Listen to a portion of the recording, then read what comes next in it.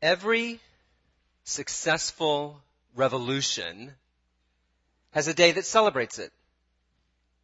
I don't know if you've thought about this. It's only the successful ones that get a day. You know, the unsuccessful ones, they don't get a day. But all the successful revolutions, they get a day, their own day. So Labor Day celebrates the success of the labor movement. May Day celebrates the success of the Russian Revolution. We don't celebrate that here, but it has been celebrated. Bastille Day celebrates the success of the French Revolution and my wedding anniversary. All France celebrates with me every year. And of course, July 4th celebrates our own American Revolution. And then there's today, Easter Sunday, a day that is not a national celebration, actually, but a day in which Christians from around the world celebrate and commemorate the most revolutionary event that has ever occurred. The resurrection of Jesus Christ from the dead. That is what Easter is all about. Now, of course, in the midst of a revolution, nobody knows whether it's going to be successful or not. Not when you're in the middle of it. Certainly, nobody knows which particular date is going to be the day to commemorate. I was struck by this fact a few years ago. You may have watched it as well. My wife and I were watching the PBS series on John Adams. And it struck me how, for both John and his wife Abigail, the American experiment was so precarious that it was by no means obvious that it was going to succeed even after the Revolutionary War had ended. Which just proves the point that I began with. Revolutions produce holidays, successful ones, not the other way around. Holidays do not produce revolutions. Unless you're God. You know, when God engages in the revolution of setting his people free from slavery and sin, there's nothing uncertain about it. You know, he's not sitting around wondering whether or not it's going to all work out, whether or not it's going to be successful. And so, as is so typical for God, he goes ahead and plans the celebration first. Okay? So turn with me, if you would, to Exodus chapter 12. Exodus chapter 12. If you're using one of the Bibles we provided, that's found on page 104. 104, Exodus chapter 12.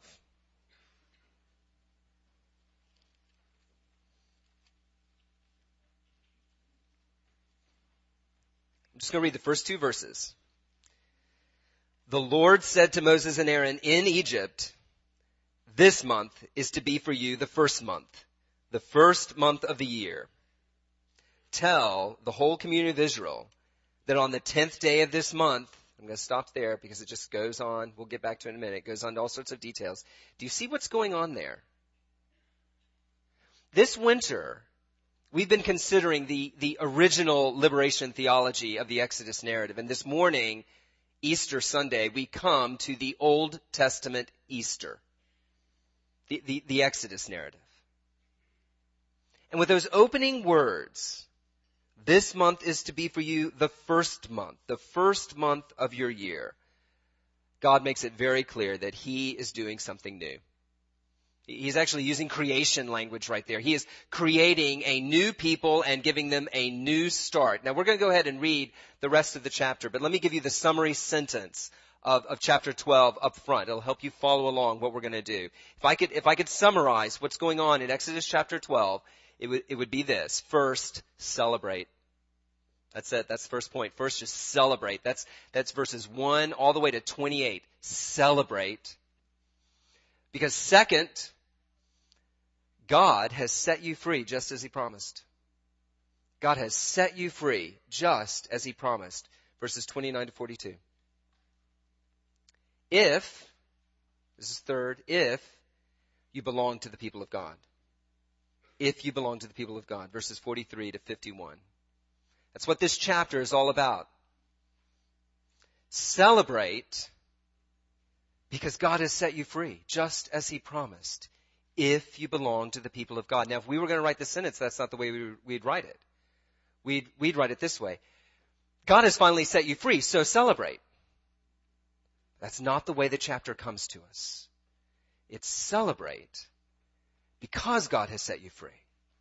Now, as we think about the revolution of Passover and its connection to the revolution of Easter, I want you to think this morning about your own life. What would it mean for you to participate in God's revolution? So let's walk through this. First, celebrate. I'm going to read the whole thing now. Verses 1 to 28. The Lord said to Moses and Aaron in Egypt, "This month is to be for you the first month of your year. Tell the whole community of Israel that on the 10th day of this month, each man is to take a lamb for his family, one for each household. If any household is too small for a whole lamb, they must share one with their nearest neighbor, having taken into account the number of people there are. You're to determine the amount of lamb needed in accordance with what each person will eat. The animals you choose must be year-old males without defect, and you may take them from the sheep or the goats. Take care of them until the 14th day of the month, when all the people of the community of Israel must slaughter them at twilight. Then they are to take some of the blood and put it on the sides and tops of the doorframes of the houses where they eat the lambs. That same night they are to eat the meat roasted over the fire along with bitter herbs and bread made without yeast. Do not eat the meat raw or cooked in water, but roasted over the fire, head, legs, and inner parts. Do not leave any of it till morning. If some is left till morning, you must burn it. This is how you are to eat it, with your cloak tucked into your belt, your sandals on your feet, and your staff in your hand. Eat it in haste. It is the Lord's Passover. On that same night I will pass through Egypt and strike down every firstborn, both men and animals. And I will bring judgment on all the gods of Egypt. I am the Lord. The blood will be a sign for you on the houses where you are, and when I see the blood, I will pass over you. No destructive plague will touch you when I strike Egypt. This is a day you are to commemorate.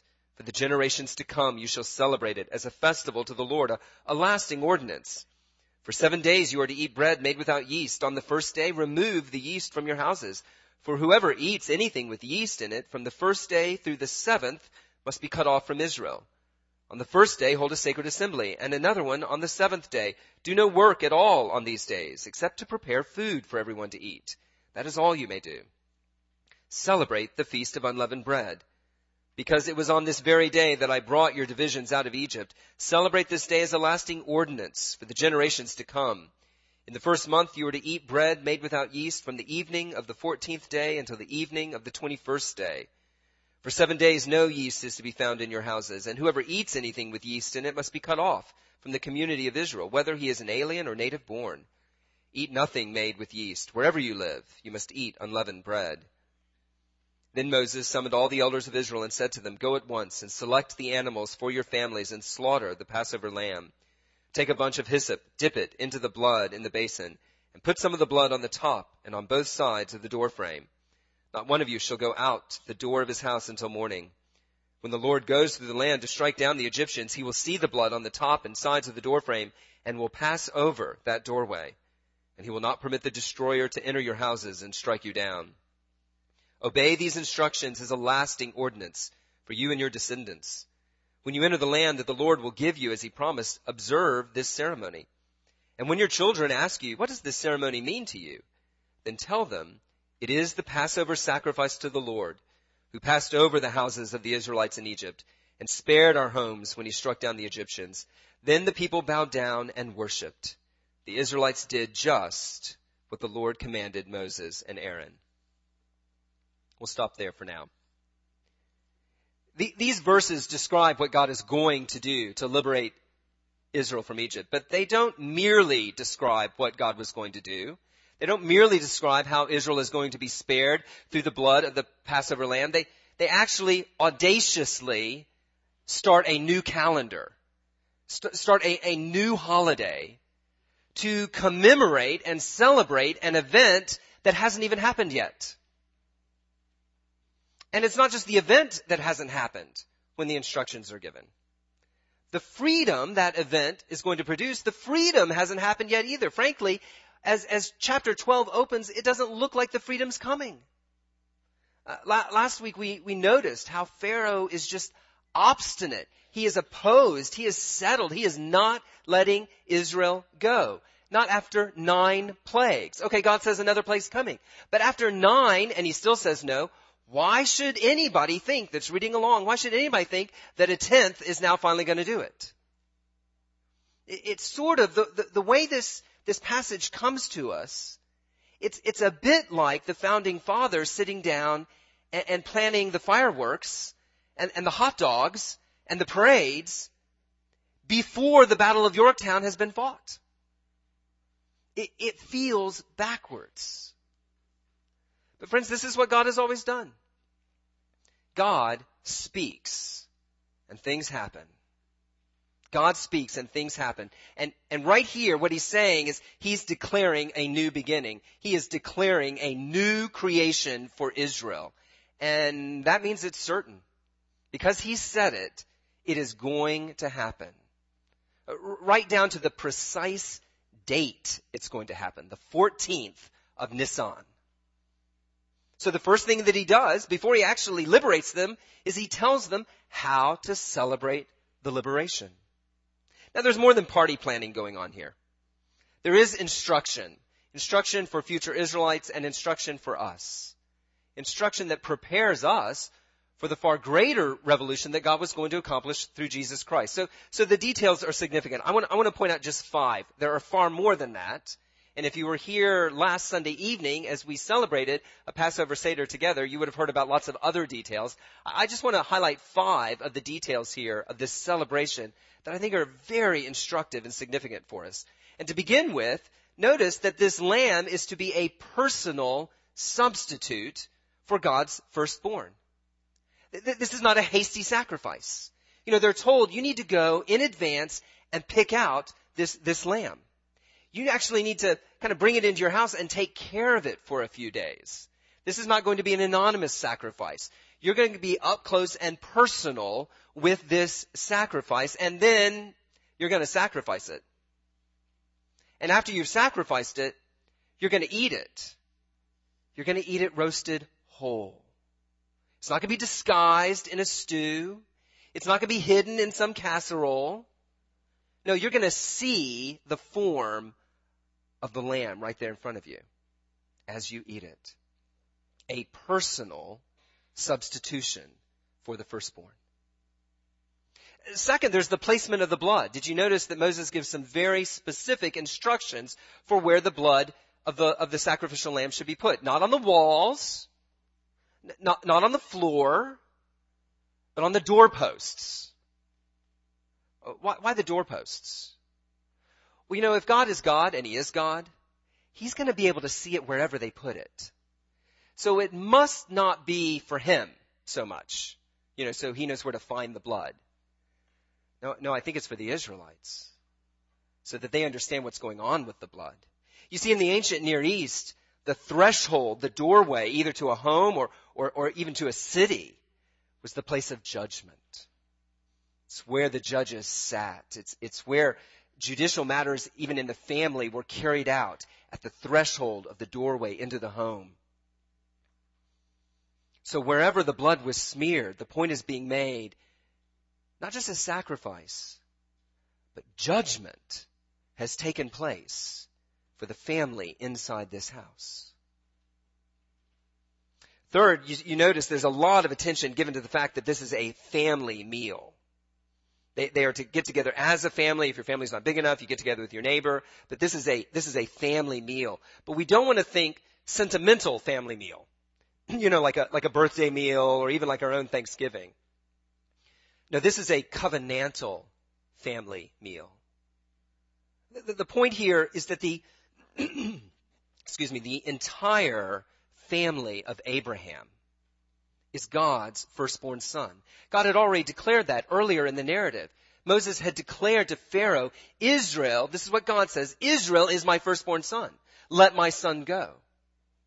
So now Israel gathers as covenant family units, making the point that no one is left out, The entire covenant family is included, is saved by this sacrifice.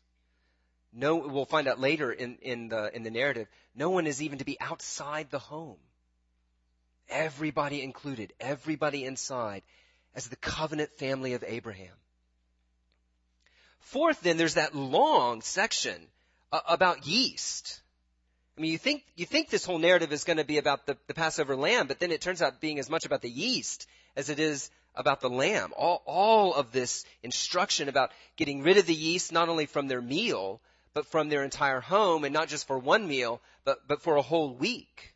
Now, the removal of the yeast does point out the fact that they were going to leave in a hurry. And it reminds the Israelites of that this all happened kind of overnight. There was not time to prepare. It happened in a hurry. But the removal of yeast for a whole week from the house, I think that is pointing to a much larger issue going on in this passage. And Paul really alerts us to it. Paul, the Apostle Paul, in the book of 1 Corinthians, is looking back really at this meal.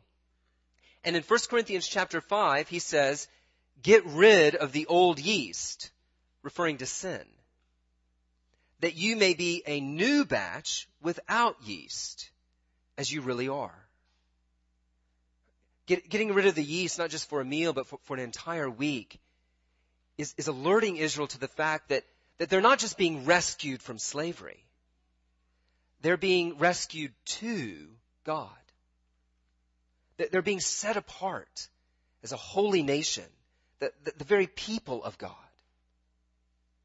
Finally, a fifth detail to point out, and that is that the Passover meal is framed, as you see there, by a larger festival, the Feast of Unleavened Bread. We see it mentioned a couple of times, but particularly there in verse 17. And this festival of unleavened bread, it's marked by the first day and the last day of the week-long festival. And they are to be Sabbath days, days in which you do no work, days of rest. Now, a lot of us, when we even hear the word Sabbath, we think Puritans, and then when we think Puritans, we think boring, we think dour, we think drudgery. But I don't think that's what's going on here. Well, A, that's not correct about the Puritans. It's not correct about Sabbath, but it's particularly not correct about what's going on in this passage. Because look at the one thing that they're allowed to do. They're allowed to prepare food. Now, in this sense, I think it is a bit like Thanksgiving, right? I mean, none of us go to work on Thanksgiving Day. About all there is to do is to prepare a big feast and eat it and watch some football. Well, when all you can do is prepare food, well, then that's what you do. And when you're with your family and all you can do is prepare food, you sit around the table and you have a celebration. You have a feast. I mean, this is what's going on here in this day of celebration. These are feast days. And yet they are feast days, a celebration in the midst of judgment. Because that is what's going on. What's the point of all these details? Well, clearly a celebration that is more than a celebration. A celebration that is meant to instruct us. A celebration that is a reminder of what God has done for Israel. It therefore becomes really an identity marker.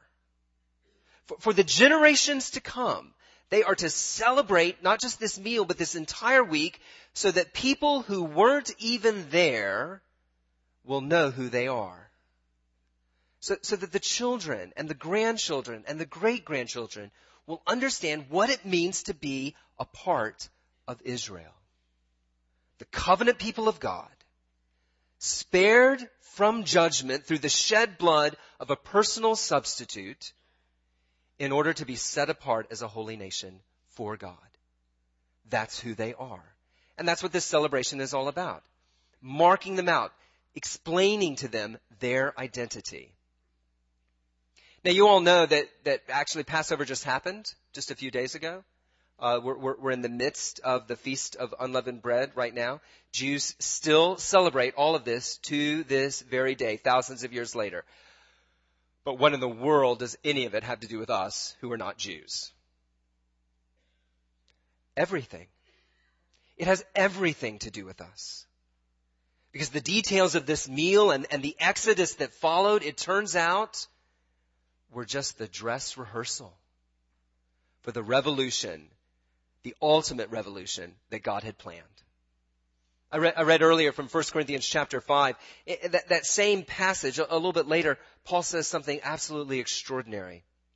Speaking, think about the context now, speaking to a group of Gentile Christians in a Greek city. You just can't get more non-Jewish than that. This is what he says. Get rid of the old yeast, that ye may be a new batch without yeast, as you really are. Why? Because Christ, our Passover lamb, has been sacrificed. Therefore, let us keep the festival, not with the old yeast, the yeast of malice and wickedness, but with bread without yeast, the bread of sincerity and truth. Friends, the truth of the matter is Jesus Christ is the true Passover lamb. And he is the true Passover lamb because Jesus Christ is the true firstborn son. This is what is so amazing about the gospel.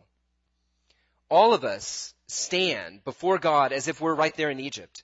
We all stand before God under his judgment for our sin. We deserve to die for our sins. Your sins are different than my sins. My sins are different than yours. But they're all worthy of God's judgment. And it kind of doesn't matter who you are. And yet the amazing thing is that Jesus Christ, the Son of God, came and said, as the Son, as the perfect Son, as the Son who does not deserve to die, I will put myself forward as the Lamb.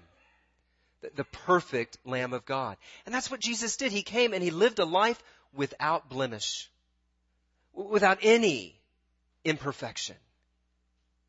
And then he willingly offered himself as the Son who is at the same time the sacrificial lamb. So that on the cross, when he shed his blood, it was as if the blood was being smeared on the place of judgment, so that whoever shelters under that cross, whoever turns from their sin and puts their faith in Christ and says, I'm going to trust his blood to cover over me, to protect me. Oh, he can be confident that he will be spared. Whoever does this. God sees the blood, not of a lamb, but of his own Son. And he's satisfied. He accepts the sacrifice. He spares us the judgment that we deserve. He sets us apart then as his people. Jesus himself actually made this very point. He explained to us that this is what he was going to do on the very night that he was betrayed to his death. He was eating the Passover meal with his disciples. And at the end of that meal, he took one of the cups of the Passover meal. And he took some of the unleavened bread of that Passover meal, and he said, this is, referring to the bread, this is my body given for you. This cup is the new covenant in my blood poured out for you. That's what was going on the cross. And to prove that God accepted the sacrifice, that the proof that his death truly is effective to spare people from the judgment of God. 3 days later, he got up from the dead. He walked out of the tomb, never to die again. Friends, this is Easter. This is what Easter is all about. That the Son became the Passover lamb. And that it was effective for all who put their faith in him.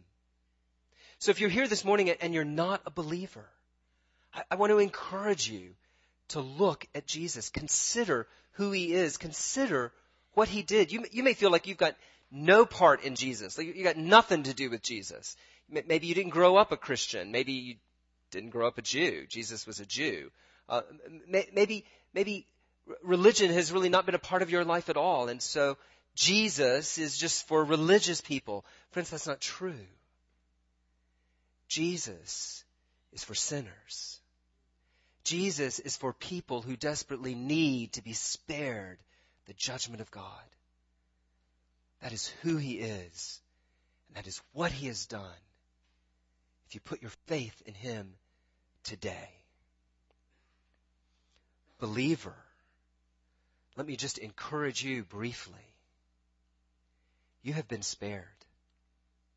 You have been spared. Christ's blood is effective. If you have put your faith in him already, you have nothing to fear. Just as the Lord would not allow the destroyer to enter into the homes of those who had the blood smeared on the doorpost, so the Lord will not allow death to touch you on the last day. Be confident in that, believer. Now, as Christians, we want to understand that just like Israel, our identity is very much defined by our worship. Our public worship, what we're doing right here, right now, matters. It reminds us who we are. It tells the world not just who we are, but whose we are, who we belong to. And of course that means that the details of our public worship matter just the same way that the details of Israel's worship matter. The elements of our worship, what we do here on Sunday morning, are frankly not designed primarily to entertain us. They are designed primarily to remind us, to rehearse with us the great truths of the salvation that God has accomplished for us.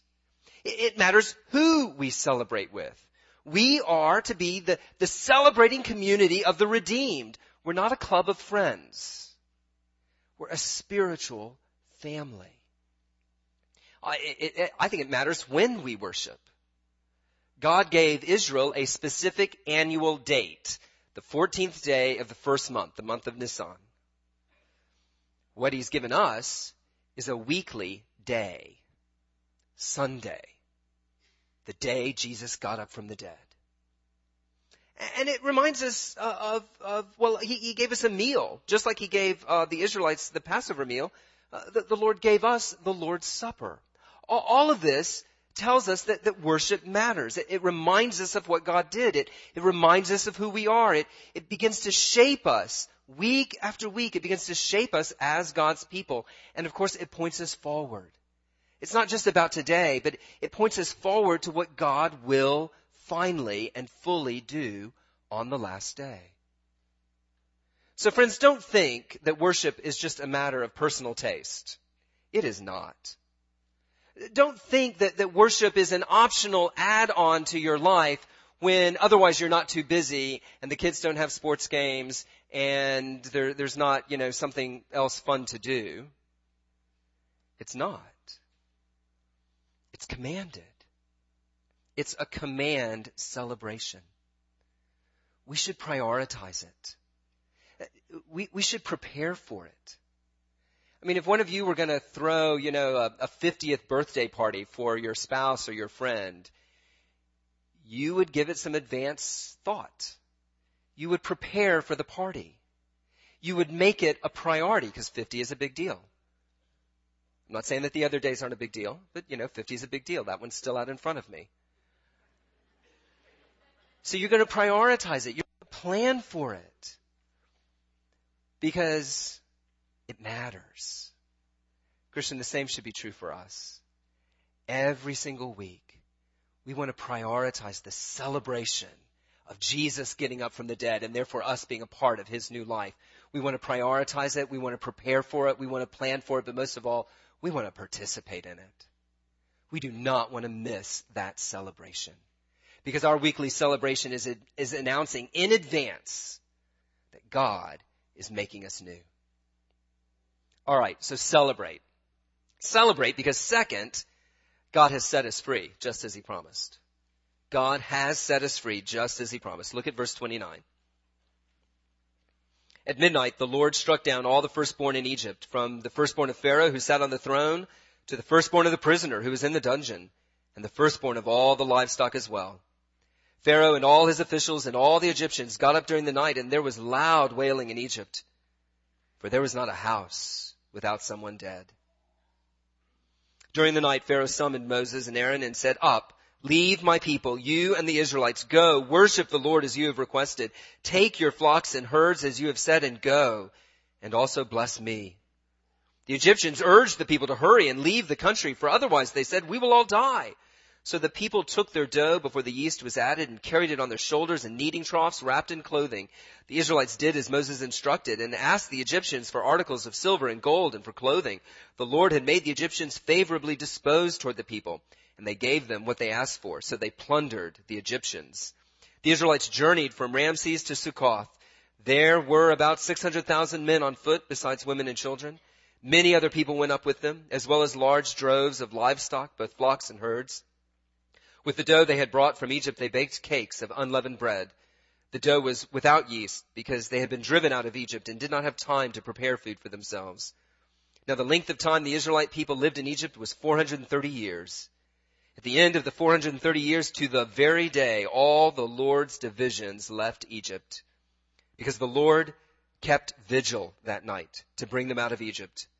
On this night, all the Israelites are to keep vigil, to honor the Lord for the generations to come. You know, when we finally get to the last plague, the death of the firstborn, Moses is strikingly circumspect. In its actual description, it's the shortest of all the plagues. No gory details, no gloating, no crowing triumphalism. Simply the heavy, heavy weight of judgment. And the complete and unconditional capitulation of Pharaoh. He even asks for a blessing there, which I think really is a confession of sin. Friends, the claims of justice cannot be denied. And the weight of judgment cannot be avoided. This was but a partial judgment. Everybody in that country deserved death, and only the firstborn died. But there was not a house without someone dead. In every house, Egyptian and Jewish, in every house there was a death. Either the firstborn or the Passover lamb. And friends, so it remains. No one can stand before the judge of all the earth. No one. We will either face it ourselves or trust in Christ to face it for us. And those are really the only two options. But the point of this narrative isn't mainly Egypt's judgment. The point of this narrative is Israel's rescue. This is the get out of Egypt story. It's not the put Egypt down story so much. Really, by the time we get to this, it is all about getting out. And so Moses hurries on after those first few verses. He hurries on to focus on the departure, the Exodus. He notes very quickly several things about it. They leave quickly. This is no drawn-out negotiated fare like we've seen with the first 9 plagues. No, they're leaving with their kneading troughs on their shoulders. There is no time to make bread. They leave not only quickly, they leave well provided for, laden with silver and with gold and with clothing for the journey. And notice they leave the place of their bondage completely. From Ramses, the slave city that they built as slaves, they leave it and they go to Succoth with their flocks and with a huge crowd of followers coming along with them. Most importantly, though, Moses notes they leave as God promised they would. So they leave quickly. They leave well provided for. They leave completely. They leave as promised. 430 years to the day, Moses says.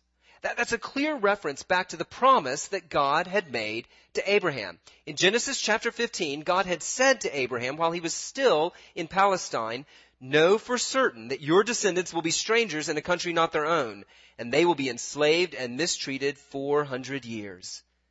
But I will punish the nation they serve as slaves, and afterward they will come out with great possessions." Moses says that God kept vigil that night. He did not slumber. He did not rest. He kept watch to see for certain that his promise would be fulfilled and that Israel would be freed.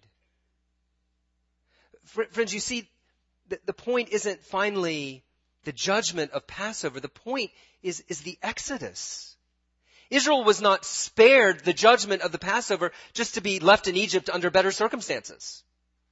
No, they were spared the judgment there in Egypt in order to be set free. To be set free to serve God rather than Pharaoh. Throughout the plague narrative, Moses had gone to Pharaoh and he had said to him over and over and over again, this is what the Lord says, let my people go that they might worship me. In fact, that word worship could very easily be translated serve. God's plan all along was to set Israel free from serving Pharaoh, a cruel taskmaster, and instead to set them free in order to serve him, their loving Father. And so it is with us. This is the promise of God in the gospel. Through the cross of Christ, we have been spared the judgment of God, but not then just to be left to our own devices. No, we've been spared in order to be set free from the enslaving power of sin and Satan, set free in order to serve God instead. Now, how does that happen? Well, it happens when we put our faith in Christ. When we put our faith in Christ, we are justified. That means that we are set free from sin's condemnation. The penalty is paid, the debt is cleared, we are free of condemnation. But that's not all. When we put our faith in Christ, God begins to move us. He begins to move us from the place of our slavery. He actually changes our condition, our nature. The Bible calls this sanctification. As we progressively move away from our old life of sin, move away from that old life of sin into a new life of the Spirit. But even that's not all. God promises that the day will come when we are glorified, when we are set free fully and finally from this body of death. God's salvation sets us free.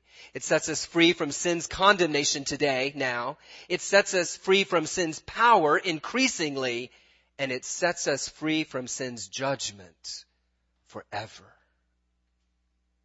Christian, consider how richly God has provided for you in all of this.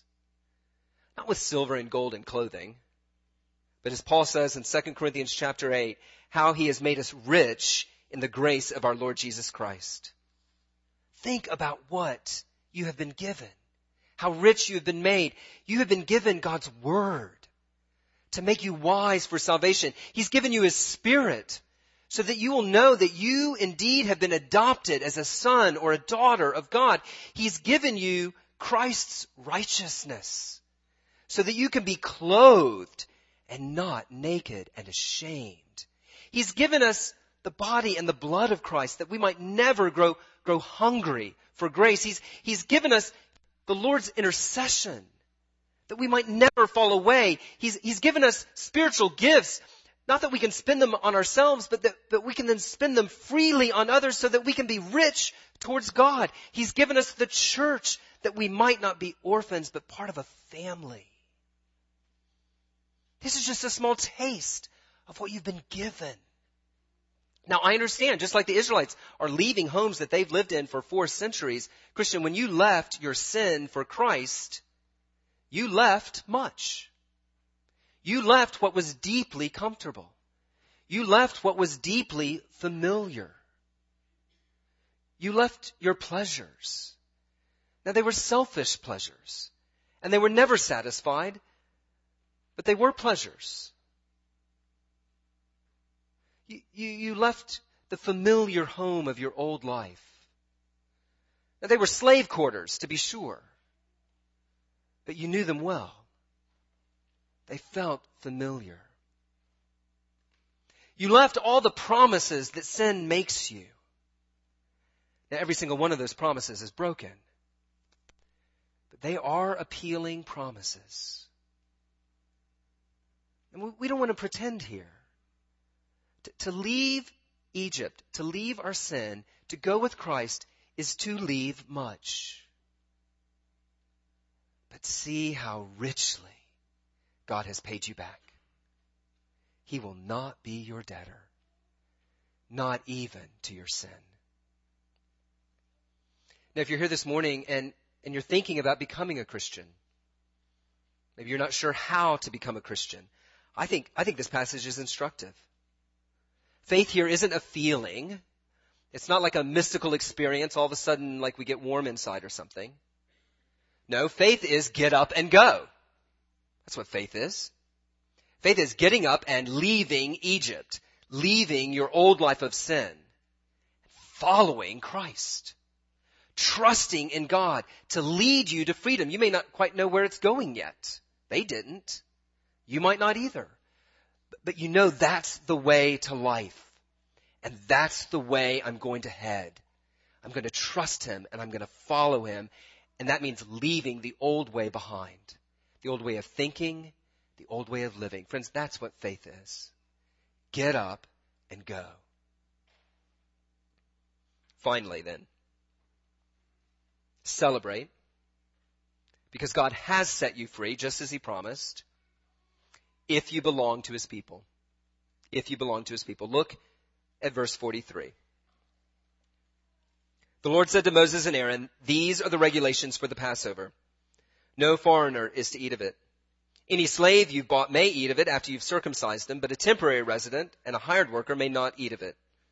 It must be eaten inside one house. Take none of the meat outside the house. Do not break any of the bones. The whole community of Israel must celebrate it.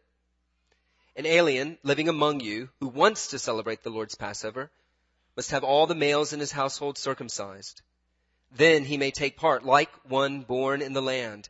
No uncircumcised male may eat of it. The same law applies to the native born and to the alien living among you."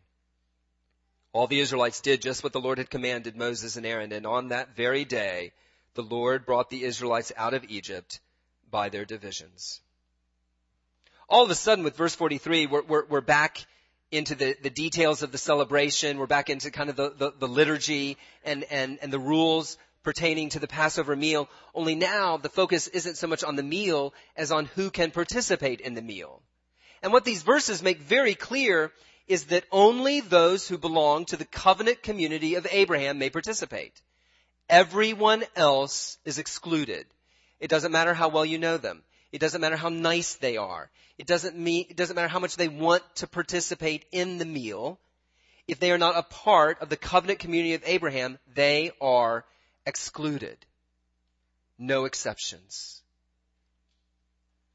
But when you look closer at these verses, it's clear that the intent of these rules isn't so much exclusion, but inclusion. This is to be a family celebration. But the surprising thing comes out there in these verses. You don't actually have to have been born a Jew to be part of the family. You don't have to have been born an Israelite. Or a slave can be included. An economic immigrant, a foreigner, and an alien can be included if they are first willing to be circumcised, which God introduced back in Genesis 17 as the sign that marks out the covenant family. What does that mean? Basically, it means they've got to be willing to give up their status as outsider and alien and instead be willing to come into the covenant family of God. To be in the covenant is to literally just come into relationship with God. It's to take His name upon you. It's to acknowledge God's lordship over you. It is to submit to God's love in your life. Now that Christ has come, the true Passover sacrifice, as we've already seen, we don't do this by being circumcised. No, we do it by confessing our faith in Christ through baptism, upon our profession of faith. It is when we're baptized that we take the name of Christ on us, that we take the lordship of Christ on us publicly. You see, Jesus is the true family of Abraham. Jesus is the promised seed of Abraham. Jesus is the true Israel. And therefore to be in Him, to be included in Him through faith, So we make that public in baptism. That is to be brought into the family. It's not just a private thing. It's not just a me and Jesus thing, as these verses make clear. It is corporate. That's the whole point of insisting that the community needs to celebrate together. That it's eaten inside one house. Reflecting on this chapter, once again, Paul, writing to these Greek Christians, the Corinthians, are going to rebuke the Corinthian church for treating the Lord's Supper as if it were just a private meal. Everyone eating it whenever and however they saw fit, not waiting to eat it together as a family. You see, to be a part of God's rescue, to be a part of God's revolution, is to be brought into a new family, the church. That's true if you're native born, if you're, one of the kids maybe who's grown up their whole lives in the church. That's true if you feel like a total outsider, an alien, who's never really been a part of a church. The same applies to all. No one is excluded merely because of ethnicity or family relationships, but no one is included on that basis either. No, we're included because we've submitted to the covenant of love. God's covenant in Jesus Christ, held out to us in the gospel. So I just want to ask you to conclude, why are you here today? It's a holiday. I get that. It's an important one. I get that. But why are you here? We are really glad that you are. Whether this is your 100th time here or your first time here. But what brought you? Is it because twice a year you go to church? Is it to please a friend or a family member? The thing about holidays, even Easter, is that unless you benefit from what the holiday celebrates, they're really nothing more than a day off work. And since most of you don't work on Sunday, that makes Easter a pretty lousy holiday because it doesn't even give you what the rest of the holidays give you. I learned this living in England. My family lived in England for about 4 years. And that very first summer that we were there, 4th of July came around. And no one was celebrating. Now we were good Americans, right? So we invited all our friends over. We had a barbecue in the backyard.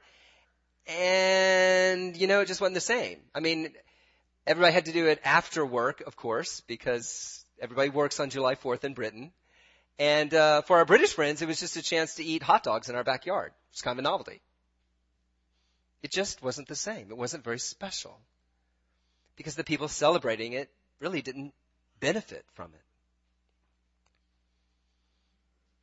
It wasn't their revolution. 4 years later, we moved back to the U.S. We're living in Washington, D.C. 4th of July came around, and it was special. It was powerful. Because it was my revolution. I'm an American. I benefited from it, and that celebration meant something to me. Perhaps you've been coming to Easter services for years, but they're really not much different than my British friends sitting in my backyard eating hot dogs. Interesting, curious, but it wasn't their revolution. Friends, Jesus got up from the dead. Jesus Christ got up from the dead. Which means that a revolution has happened. Which means actually that God's revolution is the only one that matters. And so the question for all of us today, is it my revolution too? Let's pray.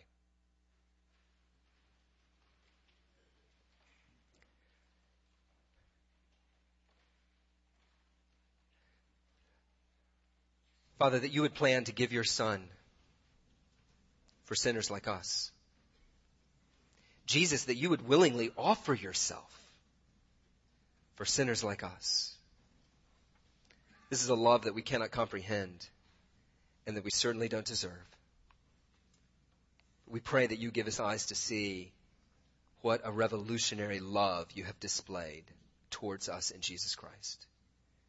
And we pray that you would cause us to get up and go. That you would cause us to demonstrate that we are indeed beneficiaries, participants in this most amazing revolution from sin and death. And we ask this in Christ's name. Amen.